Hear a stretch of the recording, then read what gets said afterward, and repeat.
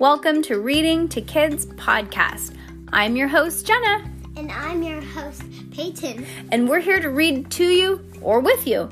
We know that sometimes moms and dads don't always have the time or the motivation to read to their kids each night, and we know how important it is. So, on those nights that you're not in the mood, we're going to do it for you. Can't wait to read with you. Good job, Peyton. High five.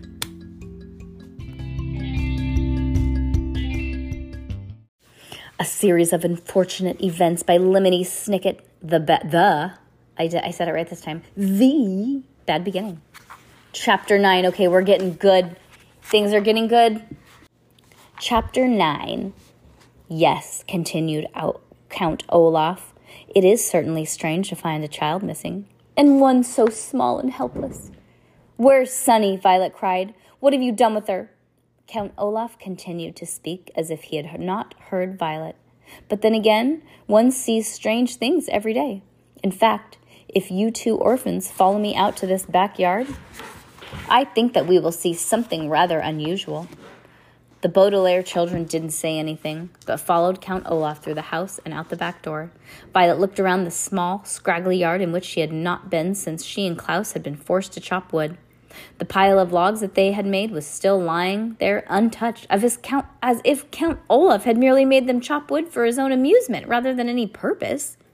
Violet shivered, still in her nightgown, but as she gazed out there, she saw nothing unusual. You're not looking in the right place, Count Olaf said. For children who read so much, you two are remarkably unintelligent. Violet looked over in the direction of Count Olaf, but could not meet his eyes. The eyes on his face, that is. She was staring at his feet, and she could only see the tattooed eye that had been watching the Baudelaire orphans since the troubles had begun. Then her eyes traveled up Count Olaf's lean, shabbily dressed body, and she saw that he was pointing up with one scrawny hand. She followed his gesture and found herself looking at the forbidden tower. It was made of dirty stone, with only one lone window, and just barely visible in the window was what looked like a bird cage. Oh, no, Klaus said in a small, scared voice, and Violet looked again. It was a bird cage, dangling from the window of the tower like a flag in the wind, but inside the cage, she could see a small and frightened Sunny. When Violet looked closely, she could see it was a large piece of tape across her sister's mouth and ropes around her body. She was utterly trapped. Let her go, cried Violet to Count Olaf. She hasn't done anything to you. She's an infant. Well now, Count Olaf said, sitting on a stump, if you really want me to let her go, I will. But surely even a stupid brat like you might realize that if I let her go, or, more accurately, if I ask my comrades to let her go, poor little Sunny might not survive the fall down to the ground. That's a 37-foot tower, which is a very long way for a little person to fall, even if she's inside of a cage. But if you insist. No, Klaus cried, don't.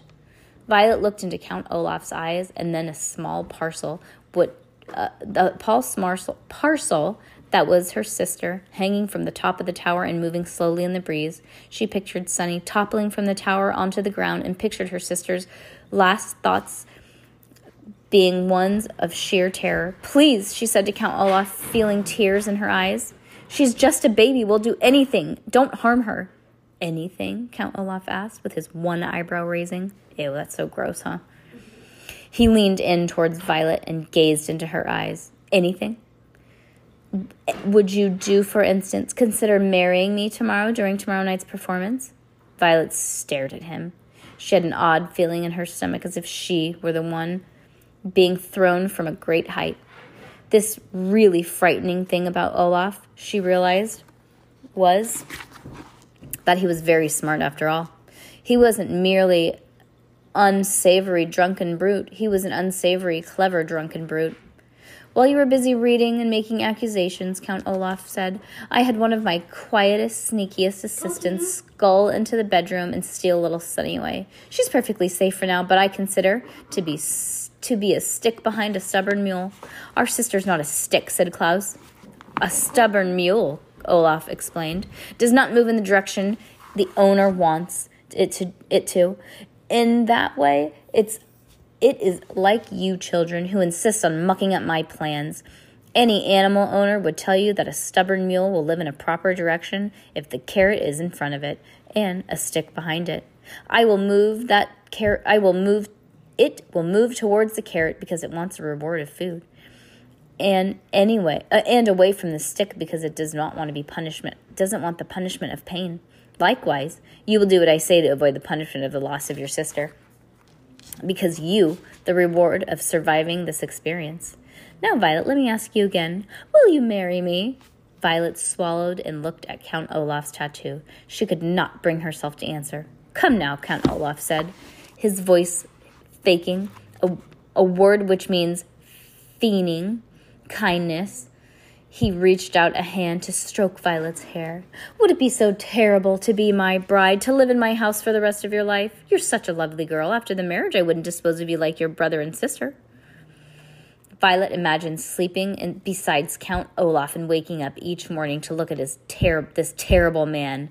She pictured wandering around the house trying to avoid him all day and cooking for his terrible friends at night, perhaps every night for the rest of her life. But then she looked up at her helpless sister and knew what the answer must be. If you let Sunny go, she said, finally, I will marry you. I will let Sunny go, Count Olaf answered, after tomorrow night's performance. In the meantime, she will remain in the tower for safekeeping. And, as I warned, I will tell you that my assistants will stand guard at the door at the tower staircase, in case you get any ideas. You're a terrible man, Klaus spat out, but Count Olaf merely smiled again. I may be a terrible man, Count Olaf said, but I have been able to concoct a foolproof way of getting your fortune, which is more than you've been able to do. With that, he began to stride towards the house. Remember that, orphans, he said. You may have read more books than I have, but it didn't help you gain the upper hand in the situation. Now, give me that book which gave you such a grand idea. Do the chores assigned to you. Klaus sighed and relinquished, a word which here means gave in to the Count Olaf, even though he didn't want to. The Book of Nuptial Law. He began to follow Count Olaf into the house, but Violet stayed still as a statue. She hadn't been listening to the speech of Count Olaf's, knowing that it would be full of the usual self-congratulatory nonsense and despicable insults. She was staring at the tower, not at the top where his sister was dangling, but the whole length of it. Klaus looked back and saw something that he hadn't seen in quite a long time. To those who hadn't been around Violet long, nothing would have seemed unusual. But those who knew her well knew that when she tied her hair up in a ribbon to keep it out of her eyes, it meant that the gears and levers of her invention were whirling at top speed. Ooh, she has an idea. Do you know what it is? Oh, yes. Yes? Don't say it. Don't say it.